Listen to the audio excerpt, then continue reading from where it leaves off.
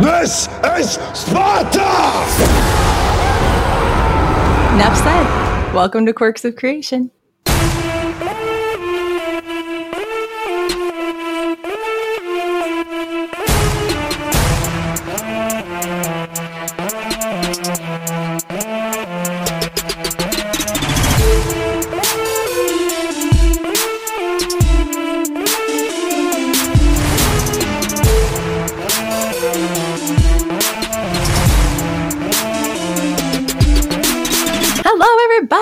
Welcome to Quirks of Creation.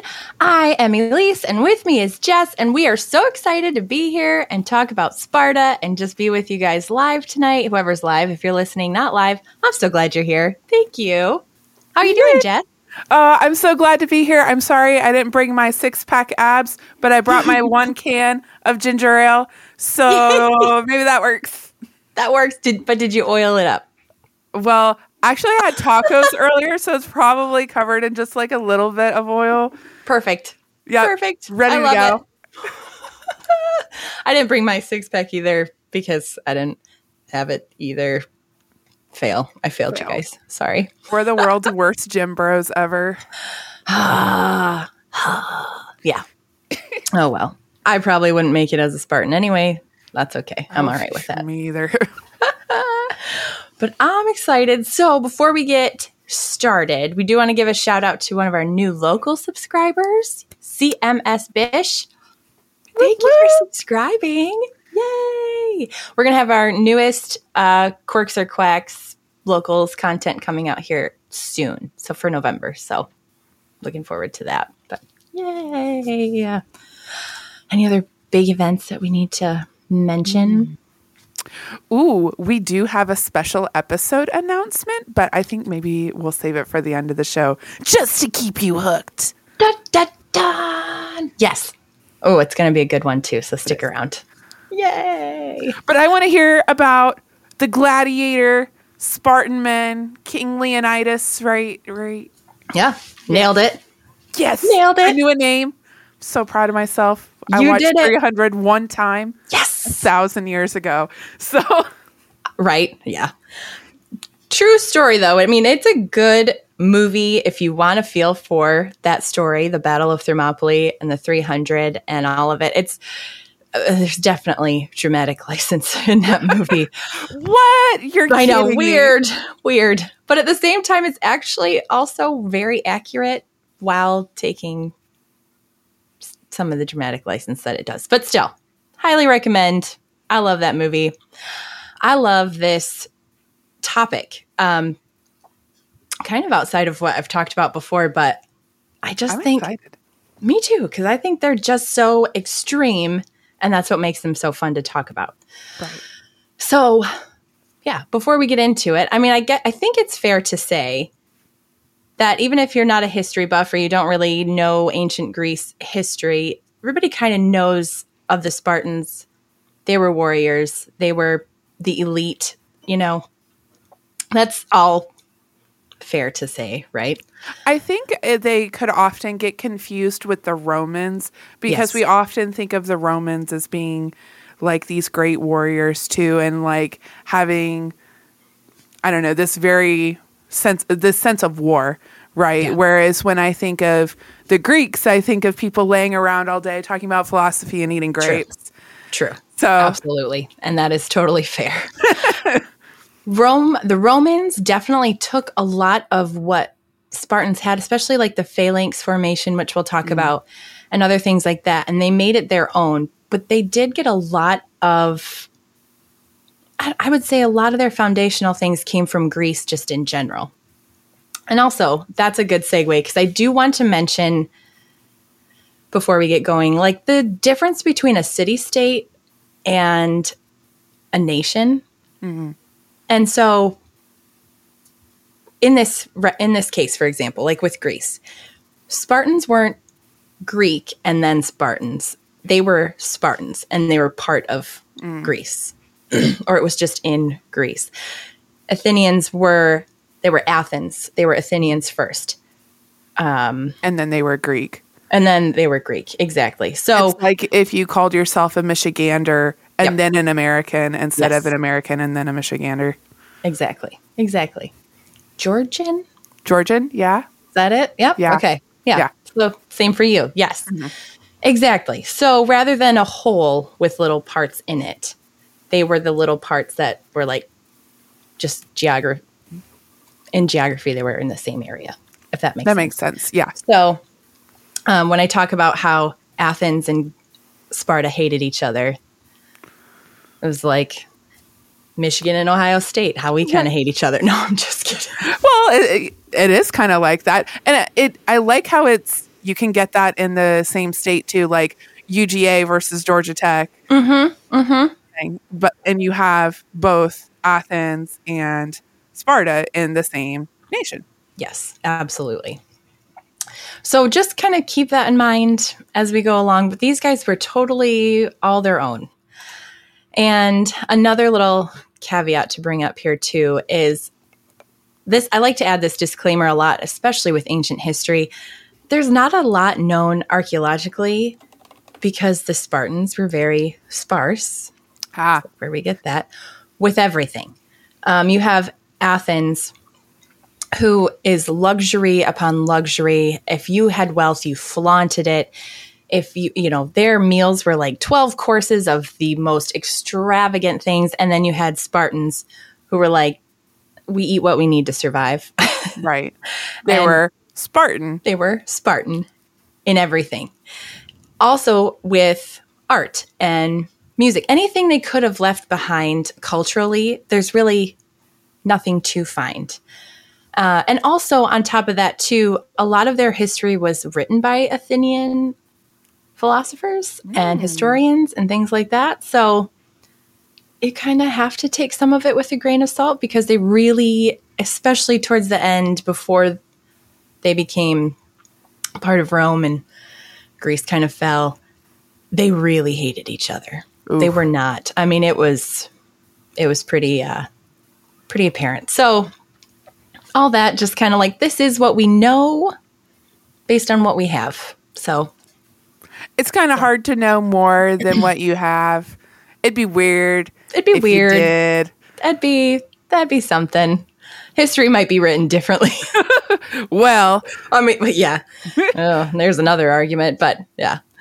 So we'll start with day-to-day life. Uh-huh. And then we're going to jump into like kind of how they got there, what made them so unique, why they went the way they did. So we'll start with day-to-day life and with kids.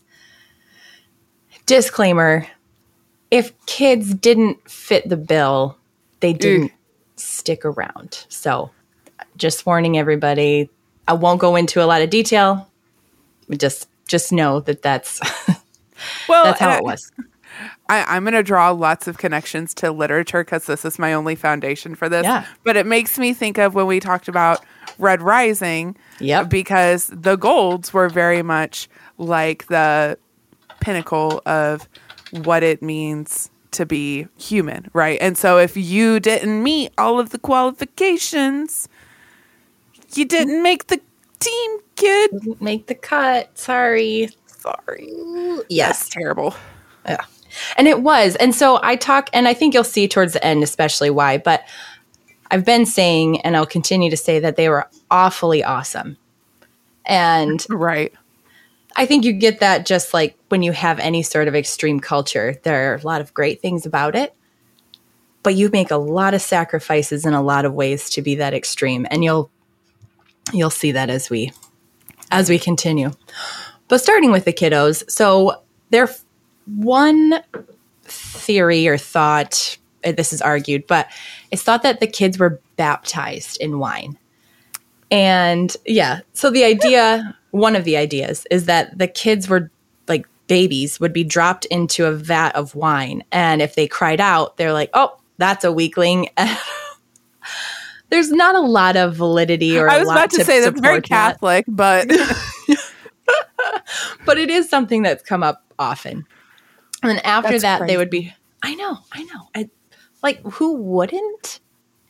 Right? I'm an adult, and I'd probably be like, what? Yeah, it's not like I'm crying out. I probably would be afraid to drown in wine. Like, Right. I'm not such a wino that I'm like, yes, drown me in wine. But I know. Yeah. that's pretty scary. It's pretty scary. And yeah, everything is extreme here. So Here we go. if that was done, after that was done, whatever, the children would be shown to the elders.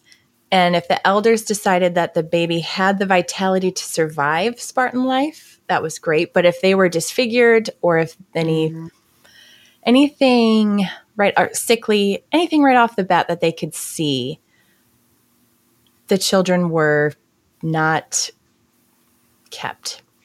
I'll just put it that way. Yeah. And it was the mother's job to not keep the child. So that was put on the moms. Yeah. So right off the bat, that's what I mean by awful. But understand, and we'll talk about this more too, I am not justifying this in any way. Right. I'm just setting the scene of the culture here. Sure. Just understand that military life was everything. Yeah. You had babies to give back to the state, and they all needed to be fit. Like boys needed to be fit so they could serve the military and keep everything safe.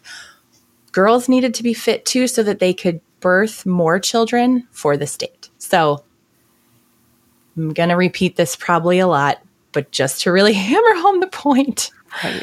this was their mindset. So boys at the age of 7, so they were raised mostly by their fathers. And then at the age of 7, they were sent to the agoge. And the rest of their life up until they were 60 years old, if they made it to 60 years old, was dedicated to the state. They were reared by the state. They were brought up in military school, if you will.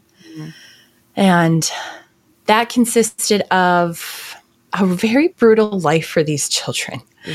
So they didn't graduate the agoge until about 30 years old. And that included just military training, wrestling, and boxing. Music was also a big part of this, which sounds really strange. But they would use music as a way of teaching the boys and girls too. But they would use music to teach them how to move, how to work in rhythm together, things like that. So they would be well versed in dancing. How interesting. Actually, You know what? That does make a lot of sense because if I think about all of the training I received when I was doing martial arts, part of the things we did was agility training. And the best way to get good agility training is by learning choreography. I know they do that with football players too, teach them different types of choreography. So actually, dancing makes perfect sense for a well-trained military. Yeah, absolutely. And so that was a huge part of their education. I mean, they were taught how to be literate and things like along those lines, but it really wasn't as important as survival skills and military training. So they were also taught, and it was ingrained, that loyalty to the state came above everything else, of course. And not just loyalty. Big brother. Oh, yeah. I mean, there was nothing else, literally nothing else for them. Yeah. Except besides the state, then next would be their brothers in arms. Like it wasn't about family. They cut their familial ties. It was your brothers are your family. This is it for you as far as emotional attachment, what you really care about. And so that was basically their life. I mean, one of the weird things, like they were encouraged to steal. They weren't given a ton of food. I mean, it was important for them to have a good nutrition. Right. But at the same time, they were encouraged to steal, but if they got caught, they would be severely beaten. And it wasn't because they were stealing. It's because they got caught. Because they got caught. Exactly. That actually makes a lot of sense to drive a sense of creativity, drive a sense of survival into your soldiers. So they're quick on their feet, they're smart, and they know how to get away with stuff. Exactly. Yes. And it's a fine balance between thinking for yourself and not at the same time. You know what I mean? Like you would want these kids to be brainwashed enough. I know it's a harsh term, but that is what it is. It is. It is what it is. You want them to be brainwashed enough to put the good of their city state above everything else. And yet at the same time be clever enough to think in battle for themselves too. Yeah. Plutarch wrote, one of his quotes about this was, "Of reading and writing, they learned only enough to serve their turn. All the rest of their training was calculated to make them obey commands well, endure hardships, and conquer in battle. Therefore, as they grew in age, their bodily exercise was increased. Their heads were close-clipped, and they were accustomed to going barefoot and to playing for the most part without clothes." End quote. Whoa. Yeah. So also, I guess this should be a disclaimer too. There's a lot of nudity just rampant in Sparta. Elise is so excited. This is her favorite episode. I swear, it's like every other episode I do, there's rampant nudity and I'm not trying. Yes, she is. Maybe I am, but still, it's still true. You got to talk Truth about is all true. these ancient cultures, and none of them have any clothes. And they just didn't like clothes. I don't know. I need the bonk meme for Elise. Bonk. Yeah, no joke. But it was also said that they ran around barefoot most of the time. Even in the winter, they were given like a cloak. And that was it. They had to make their own bed. Uh-oh. It's like, here, have this little sheet. Yeah, pretty much. Like, survive or don't, but Ice Son asks, what did they do to their heads? I think he just means that their hair was cut. Right. Short. Like military style. Yeah. Exactly. Yes. Hair was also a status symbol. So like once they were older, they could grow their hair out. We'll see that with women later too. But anyway, so yeah, like no shoes. Here's a cloak. Good luck. Best of luck to you. Get some get some thrush from the river and make your own bed. It really was very harsh and not a very loving place. So for girls were still really important to society. So even though they didn't necessarily help militaristically, they were very important because they would eventually grow up to make more babies. And they were raised and taught by their mothers, but they weren't taught like sewing or weaving or cleaning like most women of that time. They were trained similarly to boys, and sometimes they even went to the agoge for a while with the boys. That's kind of, some say they did, some say they didn't. It's one of those like, maybe. Right. But they were taught more reading and writing skills, and they were definitely taught a lot more about music, dancing, and playing music, and writing poetry, things like that. Not that they really sat around and did that either. But they also were going to grow up to pretty much run the state because the men would be gone. So they needed more. That actually makes sense. Yeah. They needed more reading and writing skills than the boys. Yeah. If you're sending all of your men off to war to die. Right. Somebody's got to run the place. Right. So that essentially fell on their shoulders as they grew up. But girls were also taught wrestling and boxing and discus, the javelin toss, horseback riding, foot races. They had to be all able of to this. hold their own. Yeah, absolutely. They had to be able to hold their own. They learned how to fight with weapons. Again, not to the same extent as the boys, but they still needed to be strong females who could have strong sons. And that was how they did it. So, so again, like I said, boys and men, they broke their familial ties, but they were still expected to honor their mothers with their bravery. And so an example, like if a man died in battle in a cowardly way, his mother would mourn for him publicly, but not because she lost him, but because he had died in such a shameful way. Whoa. Yeah. So she was so harsh. Yeah. The mothers were very harsh. I guess if you have to like get rid of some of your own kids. Yeah. Yeah. You don't. Yeah. Oh my goodness. Ooh. There's a story about one guy who comes back from one of the Spartan men who comes back from war, and he's crying to his mom about how hard it is or something. And she like lifts her skirt and she's like, "What, you want to crawl back in?" Like, that's how awful. God. Isn't that terrible? Crude. But also like that, there's no sympathy. She's like, "What? You're being a baby. Get back out there and die with honor, you idiot." Dang. Like, this is terrible. These moms were harsh. Their whole society was harsh. So what do you do if someone tells a your mom joke? I don't know. That's a good question. Your mom just comes back with a better your mom joke. Yeah, exactly. Like, I don't even have to fight you. My mom will come do it. And that's a legit threat. And that's legit. Watch out. So speaking of the moms, women in that society, so they obviously, unlike any other woman in this society at this time, a lot of people compare them to Athenian women. Again, the rivalry and things like that. Sure. But Athenian women were like second-rate citizens, second class. They totally relied on their husbands or the men in their family.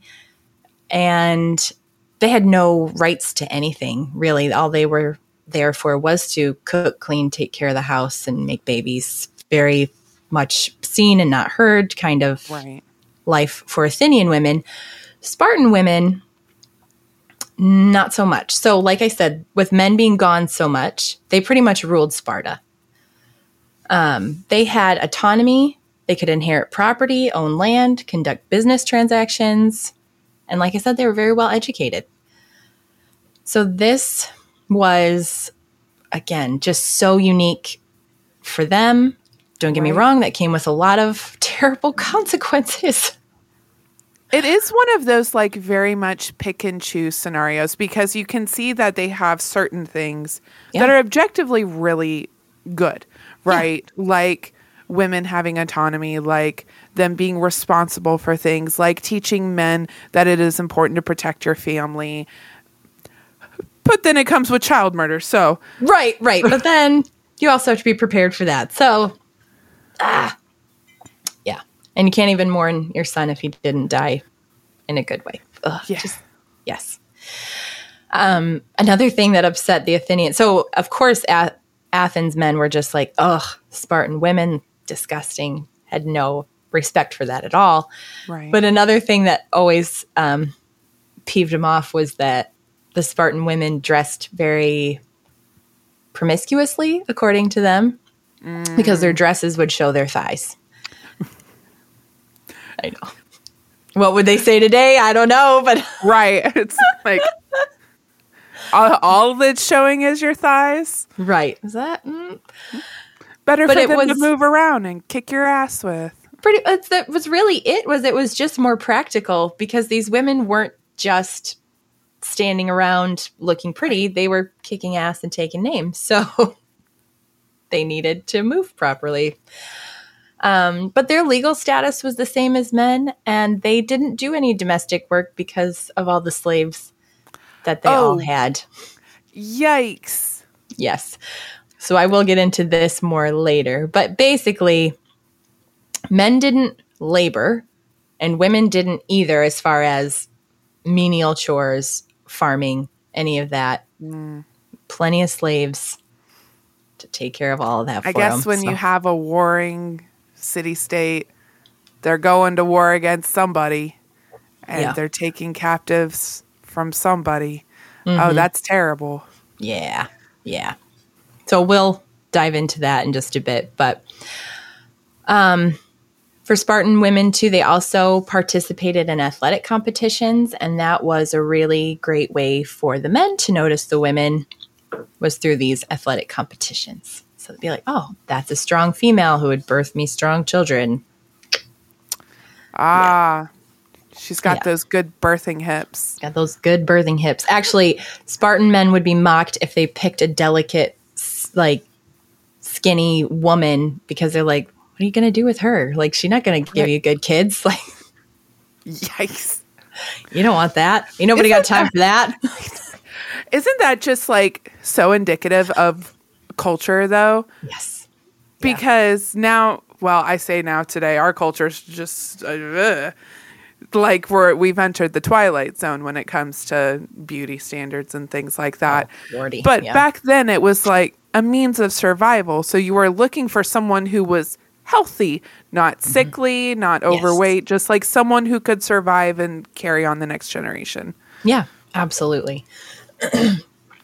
And that, well, you said birthing hips. So birthing children, obviously they wanted physically strong and healthy women, but they were so revered as mothers of Spartans that if a mother had died in childbirth, she was given a headstone, which was like high praise, very rare, not done often at all. It was just like, it was as if she had died in battle for this Because city. that's a woman's battle, essentially.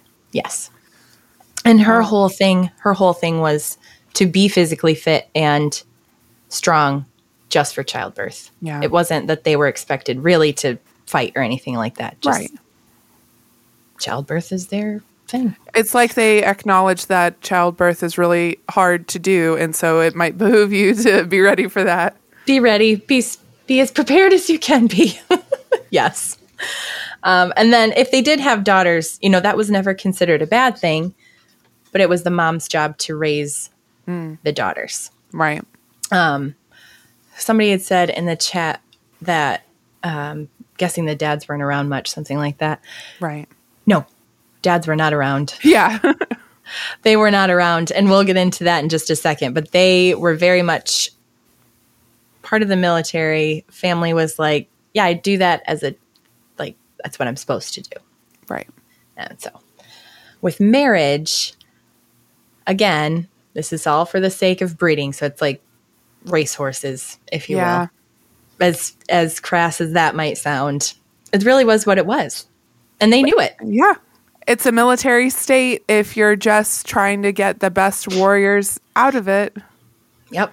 That's why you do it. So it was also different from most in that women were encouraged to marry later in life, around 18 to 20 years of age, and men usually would marry in their mid-20s. So they were all like healthier, in a better position, much more likely to not have things happen to the mother or to the child or anything like that. So once a match was chosen and the wedding night, date, whatever, was set, the bridesmaids, this is so, it just gets more and more bizarre. But anyway, the bridesmaids would capture the bride, shave her head, and dress her like a man. Yeah.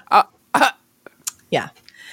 And then they would take her to her room and strap her to the bed, where she would have to wait for her husband to come in whenever, sometime in the middle of the night. Never knew when.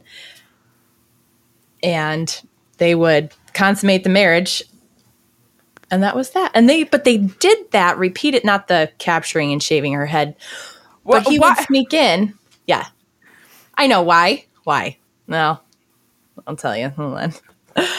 But he would sneak in at night, and that was the whole thing, is he would sneak in and they would do their thing. And it might take years before they actually saw each other like in daylight. Yeah. Yeah. Why? Like, who is this guy? I don't even know. Comes in here, gets what he wants, and then leaves. So obviously this is very strange. But strange, yeah. That's the word I would use. That's an understatement. But the woman could fight back. Yeah. So if she didn't want this marriage or didn't like this guy, I mean, she could duke it out with her bridesmaids. She could duke it out with him when he got there. Like, I mean, she's going to be a tough chick. So if she didn't like it, I'm not saying that she's fighting against a Spartan warrior. I'm not saying she would win. I'm just right. She could make it known she wasn't happy. Like, I'd prefer not to be assaulted by my not selected husband. Right. But here we are. Yeah. It was crazy. So one of the reasons that they think this was done, again, you kind of like take it with a grain of salt, is men spent all their time together all the time from the age of 7. No. From the age of 7 onward, men were always together. So for the woman to look like this and for him to sneak in at night when he couldn't see her very well and things like that, like it was a way of easing him into heterosexuality rather than what he was used to. The Spartans were gay gym bros. Oh, for sure. But the women were too. I mean, they all were. And so was Greece. So, well, okay, fair. You're right. I forget this is all happening in Greece and everybody was gay. So yeah, everybody, sleeping with children and things like that. It just wasn't, So while it wasn't totally, it was something totally done in Greece, just in general at that time. But here in Sparta, again, even more so because the men weren't expected to spend time with their wives necessarily or anything like that. Just helping them get into that new frame of mind. What a great honeymoon, I'm sure. Wedding night. Yeah. All of that good stuff. So much romance, pretending to be a man so your husband actually lives with you. So much love. To be fair, I guess. Well, it doesn't really help. But they also shaved her head because her status changed. Her status symbol changed. So she was like starting over now as a married person. Right. Yeah. I have to grow new hair, obviously. Obviously. You didn't do that before your wedding? Oh, for sure. In all of my wedding pictures, I'm just like bald because I'm starting over with my married name and not my maiden name anymore. Right. Yes. Obviously. Didn't you do that? Didn't everybody do that? Yeah. Yes, my wedding photos look the same. Anyway, there is one funny quote that I liked. I'm going to tell a few stories here at the end just to really ramp up their culture. But Plutarch told the story that a woman of Attica once asked Gorgo, who was Leonidas from 300, his wife, Why are you Spartan women the only women who lord it over your men? And she said, because only Spartan women give birth to real men. Ooh. Snap. That's a burn. Burned him. Burned her. Anyway, yeah. They have a lot of catchy phrases that they say, which I'll tell you all about also in a bit. But so the children, women, that was their life. The men, much simpler. All of their life was dedicated to service. Like, that was it. So they lived in the army barracks or a military lodging outside of town. They ate with their men. Like, they never went home, except apparently to make babies. And just often enough to keep the military populated. Exactly. That's about it. So yeah, their whole time was spent with their brothers in arms, and they, like, eating was a big deal. Like, they were very sparse. What they ate was very healthy for the most part. It was like grains, like barley, a lot of protein. And they say that's why Spartans were so tall, because they ate so well. But one of the things that they would eat was called blood soup. Oh. Have you heard? Or black soup. Black soup. Sorry. And it had blood in it. But it was pig's blood that was boiled also with the meat from the pig and vinegar. No. Because why not? Give it a little more flavor. I don't know. Wait. I'm just like doing some chemistry math. Mm-hmm. Vinegar has acetic acid, and that's going to make the blood like congeal and... Right. Ew. Yeah. Ew. Yeah. And I didn't write this down because I forgot who said it, but somebody was like, well, I know why the Spartans are always so willing to die. Yeah, really. Tried the black soup. Like, yeah. It's like, I'd rather die than eat that. Yeah. But apart from that, that's why they were so tall and muscular and unlike everybody else, not just because of the exercise and everything, but they also had good nutrition for the most part on top of it. Is that good nutrition? I don't know if that part was, but doubts about that. Yeah. Ugh. I feel like that's a good way to get a disease. Yes. I don't know. Ugh. But that was one of the things that stuck out to me when I was like, oh, yes. Yummy.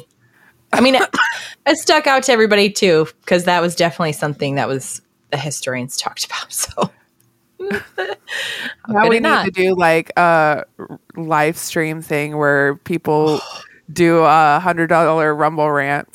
Elise will eat blood soup, black soup. She's like, no, you couldn't pay me. I don't know if you could pay me enough. I don't blame you. Oh my goodness. But basically, a man's life, if he could survive the diet, was a continuation of the agoge. So we continue to be physically fit and honing his fighting abilities. At 20, he was considered a true soldier. And at the age of 30, he got full citizenship with the rights to now live at home. So he could leave the barracks and actually go live at home, be a farmer, which really just meant he managed the property while all of his slaves did all the work. He got to retire, essentially. Yeah, I mean, he was still on call whenever needed. And then again, if they made it to the age of 60, they would officially retire. And then they could join the council for the state, if they so chose. Gotcha. Yeah. So that, again, much, much simpler, but also very difficult. I don't want to make less of how awful that was. But their life was pretty much laid out for them, and they were told what to do all the time with all their buddies. It's like 1984 meets the military. I don't know. Like, they obviously had the military in 1984, but it's your whole life was just dedicated to this thing. Yeah. It's so incredibly sad too, because they didn't have any sort of ties to other human beings. Right. And they consider themselves so superior to everyone else. Right. If you weren't Spartan, then you weren't really worth much. And so even with their neighbors on the island or on the Peloponnese Peninsula, or even throughout Greece, like, they were the best. They were the best. So it doesn't really make you friends with a lot of people either. Fair. To have that attitude. But okay, so that's basically the gist, especially at the height of Spartan society. That was it. Like, everything was for the state. Right. And again, very extreme. Like, it's hard to find anything that compares to this kind of culture. You have Vikings, and that's kind of similar, but they weren't for the state. And I say Vikings similar how they treated their women and glory in death. There was a good death for Spartans. There was that for the Vikings, but it's like communistic Vikings. Yes. Yes. Oh my gosh, you're so right. I was thinking that a while ago. Like, it's communism and like, when you put it all on paper, it can sound really, well, not good, but it can sound better. There are aspects that sound good, right? Like the idea of having a very physically conscious, nutritionally conscious, just like very conscious populace that is mindful of the things that they do, the things they consume, the way they treat the people around them. Like, all of that makes sense, and you would want for your society. On the other hand, the child murder and the raping and all of that is exactly bad, very bad. Very bad. And no family. Like, your family really it didn't matter per se. You don't have anything outside of just being physically fit and a warrior. They didn't really, I mean, music even to that extent was just to make them better warriors.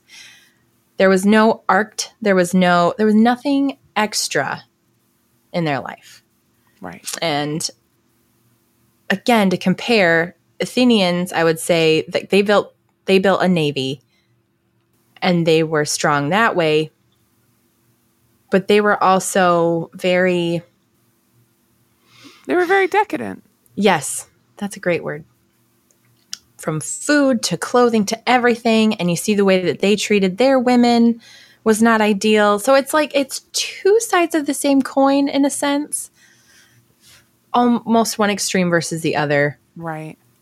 But yet democracy did get its foundations in Athens. So I don't want to totally shove them under the bus either. Well, but there was a lot. Democracy is not all it's cracked up to be at this point. But that's not. It's not. You're right. So it's like, I guess if you wanted to compare neighbors, they were just two very different cultures. Very different. But okay, so that's them at their height. But why go through all this trouble? This was my question when I started really digging into this. Like, but where did this come from? Right. Why create this society? So I'm going to go off on a little tangent, but it brings it back around, I promise. So when you're writing a story, for example, and you have a character who is unique to the culture or society that they were brought up in, you need a reason. You need a reason for your character to not be what they should have been based on how they were raised. Does that make sense? I know you love to read. I know you get it. Yeah, I do. Literary ties. I'm here for it. Right. So you can't just have, in a story, you can't just have like a princess who wakes up one day and decides to go slay the dragon herself when she was raised to be a princess. That's a very what's her motivation? Generic, what causes her to deviate from the trend? Exactly. So that's the question here too. Why did this pop up when this was not something going on in this area or anywhere really for that matter? A few reasons. So after like Agamemnon and Helen of Troy, and Helen, who was so beautiful, she launched 1,000 ships. Right. That whole chestnut. Greece kind of fell into this dark age. Nobody's quite sure why, whether it was like a decline in population because of an earthquake or economically or war, or some people even said an asteroid. Like nobody. Wow. I know. Who knows? We're throwing everything at it. Nobody knew. Nobody knew. Nobody knows. But, yes. So it falls into this like dark age. And around 1000 BC, group of folks come together and they form this spot in, Laconia is what it's called now, or what's called. But basically it was this gorgeous valley surrounded by mountains. And it looked absolutely idyllic. And it was totally landlocked, and the mountains gave you great security. They had just basically found their own paradise. Aww. And they were very worried about like, okay, how do we keep this? Right. How do we keep this? And also, how are we going to get food? Because it's very hard to grow food here. Yikes. Greece had that problem just in general. And the answer for most of Greece was to colonize other places for them to provide the food. So these people eventually become the Spartans. They go after, I'm going to say it wrong if I don't look at it, the Messenians. There we go. Nailed it. And they were to the west, and they conquered them. And it was a long, drawn-out battle. I think they went after them twice. Finally, they conquered them and took them over, and they became the helots, or the slaves. And these people way outnumbered the Spartans, always did. So the Spartans were like, well, okay, we've got our perfect spot right here. We have all these slaves who are going to do all the farming and provide all the things we need. But how do we keep it? All over Greece, people were revolting. They were there was civil war everywhere. And they're like, we don't want that. We want to keep what we have. We got a great thing going with these slaves over here. Right. For us, not for them. Right, but for us, it's great. And I think this is kind of a two-part thing. So first, they're trying to repress their slaves so they can keep what they got. And also, they started to really fight the phalanx style of war. So I'm going to, first of all, I meant to pull this up earlier, but just a little picture of the Peloponnese so you guys can get an idea. I need pictures. Me too. So the red is where the Spartans were. Okay. And then to the west of that was the place that they had conquered. Eventually, they conquer a lot of Greece. But that's not for a long time. That's skipping way ahead. Fair. And this is just another. So Laconia. Okay. Messenia. Oh, you're right. Sparta is very much landlocked in between all these mountain ranges. Exactly. So it gives them great defense, but also it's not great for right.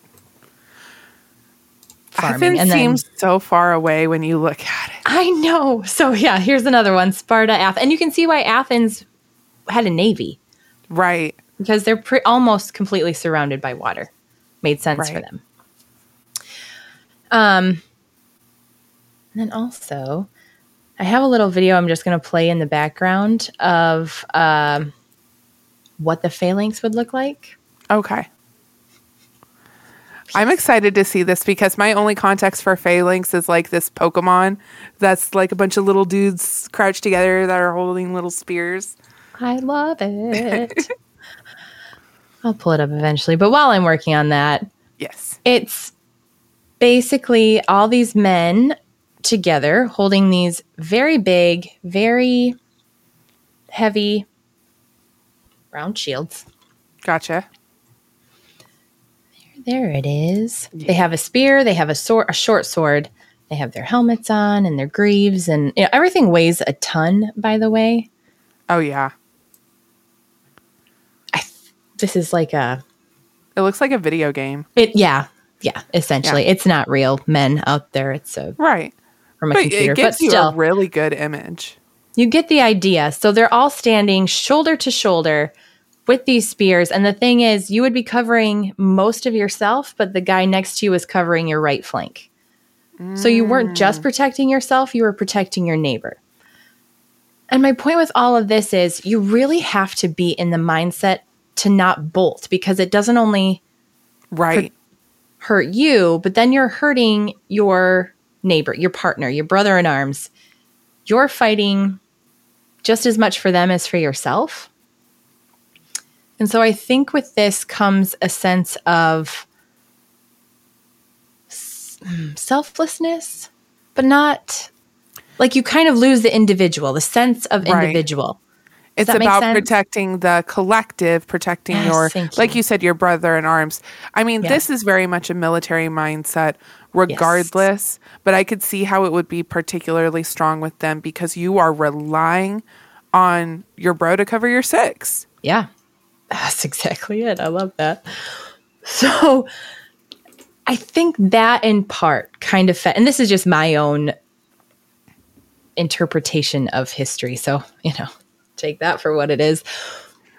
But I think that mindset was taken to the extreme, obviously. Right. You have to keep the slaves from rebelling, and then you also are losing more and more of yourself, especially if you're spending all of your time with these people, with these bros. Right. Spending all your time with your bros.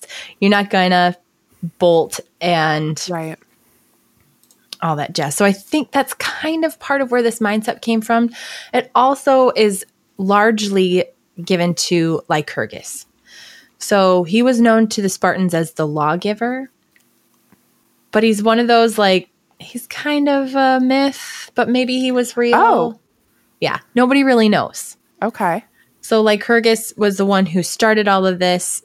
He set up the city-states laws and their military and political institutions. He got all of this going, and they followed it to the T forever.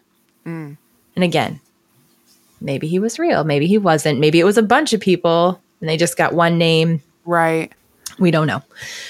But that's where they kind of... That's how legends build. Yeah, exactly. There's some truth to it. What part? Who knows? Fair. They also had a really interesting system of 2 kings rather than 1. And the idea there was that it was at the founding of Sparta. It was 2 men who were descendants from Hercules. So they both were king. And then those 2 lines just continued on. So, I don't know. But they always had 2 kings who are apparently have the same blood as Hercules. How nice for them. Right. That's so fascinating. Yeah. So, and that's just kind of my thing is throughout all of Sparta's history, they were always, always, always so terrified of the Helots coming at them and there being a civil war and them losing everything. It wasn't just in the beginning. It was like throughout all of the time Sparta was It's Sparta. like if you enslave people, they might rise up and rebel against you. They might not like it. Yeah, weird. Weird. And just to take matters further, so there was also I want to make sure I get this right too. Crypteia, yes, which was like the secret police, right? If you will. Again, not a lot is known about them. It was like the secret police, and it was mostly the younger dudes who showed a lot of promise as soldiers, showed a lot of mental capacity, which I don't have right now.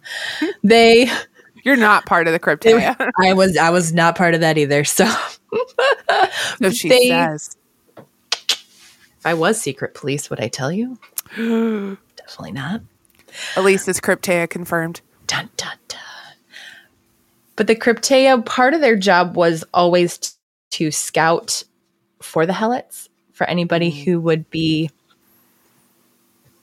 trying to escape, do anything wrong. They shouldn't. Also, it was said to be part of a boy's, I don't know. What is that when you like tested to make sure you can? Rite of passage. Yes. Yeah. Yes. Like that. They would have to hide in the woods or hide in the mountains outside of where the Helots lived. Right. And if any of them snuck off too far from the village where they were, it was a boy's job to kill them. So that plus the Crypteia kind of kept them all like, looking over their shoulder all the time, helped them to not want to rise up. Instead of big brothers watching you, as Crypteia's watching. Crypteia's watching you. The children are watching you. The children of the mountains or the something. Children of the mountains, the children of the Spartans. I don't know. Just all terrible. Of it just is super creepy now. Yeah. Oh, yeah. And what's funny is that in the end, I mean, after the Peloponnesian War, which was basically between Athens and Sparta was definitely the victor, and they came out on top. But it really hurt their numbers. And also there was this huge earthquake, which hurt their numbers. Well, that was before. It doesn't matter. Anyway, their numbers were down. And so the fall of Sparta really came down to like economic decline, the low numbers after that huge war. Right. And then the Helots did rebel. I'm shocked. I know, what a surprise. But they're like, dude, there's like none of you and a million of us, so we're coming at you. And they did. And Greece got behind them because they're like, we're sick of these stuck-up snobs thinking they're so much better than us. It's like if you're an asshole to everyone around you, people won't be sad when you're overthrown. Nope. Weird. And again, because all these places were, rather than being united, rather than like the Athenian Navy, for example, and the Spartan hoplites coming together and making a really strong military together, they're all divided. So like they all just fell to Alexander the Great, like because it's just picking them off one at a time. He was lucky that great. He was just too great. He was just so great. Okay. a few more quick stories to round this out because I think this is so cool and I get so nerdy about it. I love it. But do you know, I'm sure you do, you know what laconic means? Like lexicon? No, like, and this again, I had to write this down so I wouldn't. So it's of a person, speech, or style of writing using very few words. Oh. So like when you say someone spoke laconically, you could think of like Clint Eastwood in most of his movies where he just like doesn't say much, but he has those one-liners and you're like, oh. Yeah. Or Keanu Reeves where he just says, yeah, the whole time. And you know exactly what he means. Exactly. Yes. They were taught to speak this way. Like they were trained to put all these words down into very few words and to have the most impact. So this laconic speech was very much part of Lacedaemonia, part of, but that's where we get it. It's from them. Oh, okay. So all this time, 2,500 years later, we still talk about laconic speech, their form of speech. So some examples of that, just again, because I get nerded out about it and I think it's funny. Philip of Macedonia, who was Alexander the Great's father, he would send messengers to Sparta or a message to Sparta. And it said, if I invade Laconia, you will be destroyed, never to rise again. And the Spartans sent back, if. If. That was it. So good. That was it. And he never did. He never did. Like he threatened him, but he never did anything. If. Oh. And then I want that on a shirt. Right? If. Like that's it. That's all they had to say. Point taken. I love it. They would have been amazing on Twitter. I'm just saying. Yes. I like it. They would have nailed it. Yep. That's what we need. More laconic speech on Twitter. Need to work on that myself. Me too.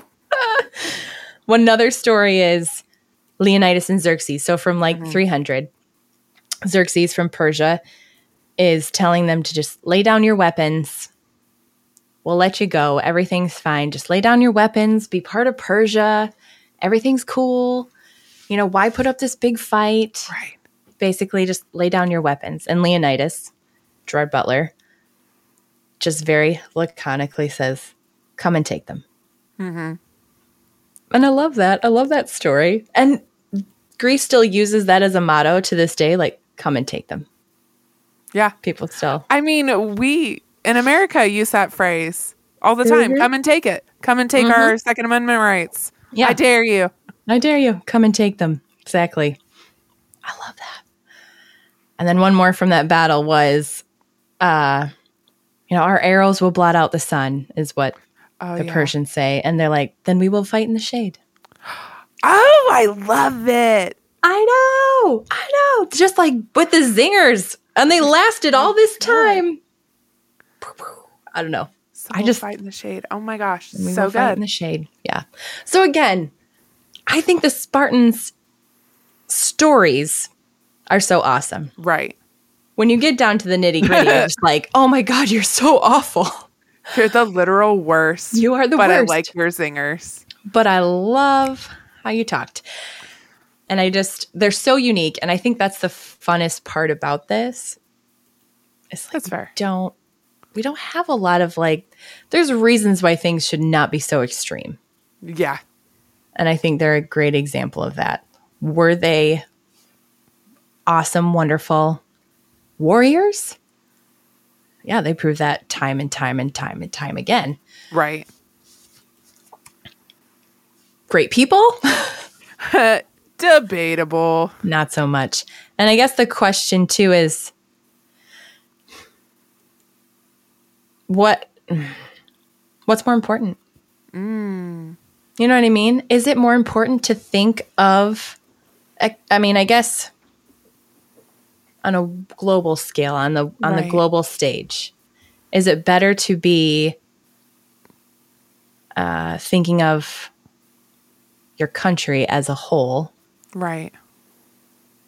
And to not think about the individual parts? Or is it better to focus on the individuals and let the nation as a whole right kind of go? Or is it somewhere in the middle? I feel like the whole world is still trying to answer that question. Yeah. Literally right now as we speak, as we see all of these wars taking place all around the world. It is a question of what is more important, the individual or the state. Whole. Yeah. Mm-hmm.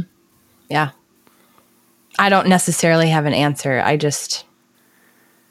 I mean, we know what the Bible tells us. The Bible tells us that at least the individual, and as far as the family structure goes, is the centermost point of civilization. So if you lose that, there's no point in having a state. There's no point in having a country because you've lost what the country and state are there to protect. Right. Like you have your overarching government, but the government is supposed to be there to protect something. You have to have something worth protecting.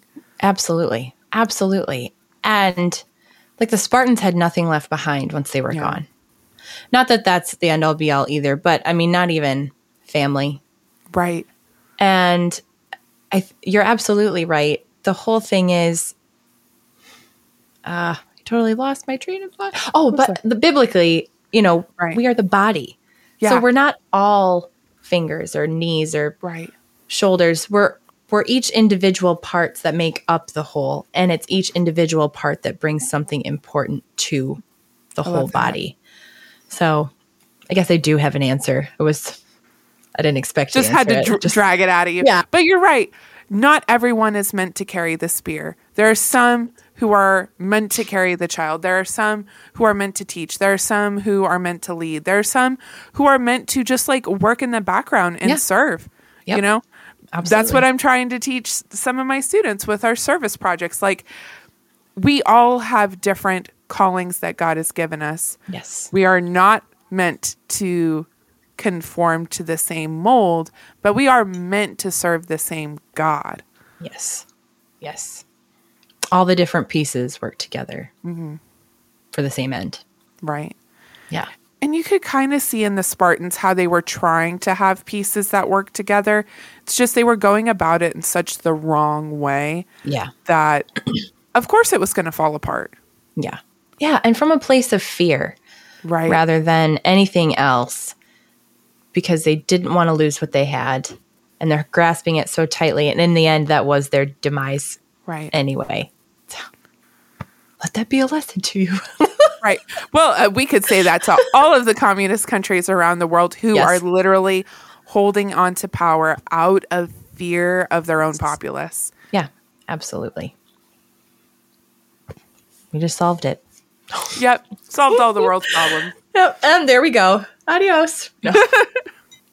No, but that's really all I had for our Spartan friends. But I liked it. That was fun. Thanks. Yay. I think it's a fun topic. Just it crazy. Is such a fun topic. And crazy.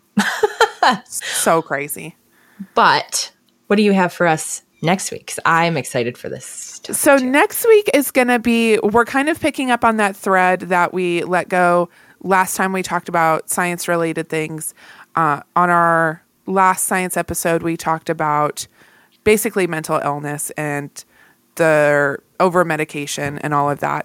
And now I want to move into, as we're getting into the Thanksgiving season, talking about gratefulness. And I've noticed this weird trend. Don't know if you've noticed it. This thing called mindfulness that has come up. Everybody's obsessed with it. It's weird. It's like hyper sciencey and hyper spiritual all at the same time. So I think it'll be interesting to talk about. I'm excited. I'm excited too. And good timing. Right. Thanksgiving. But no, I think that's going to be a really cool conversation we have next week. Do you want to do the honors and tell our big, should we make them wait even longer till next week? If you're here live, you've probably seen the little slide pop up. So just for our audio listeners who do download the show every week and who are super awesome, should get to hear our big special news. Yay!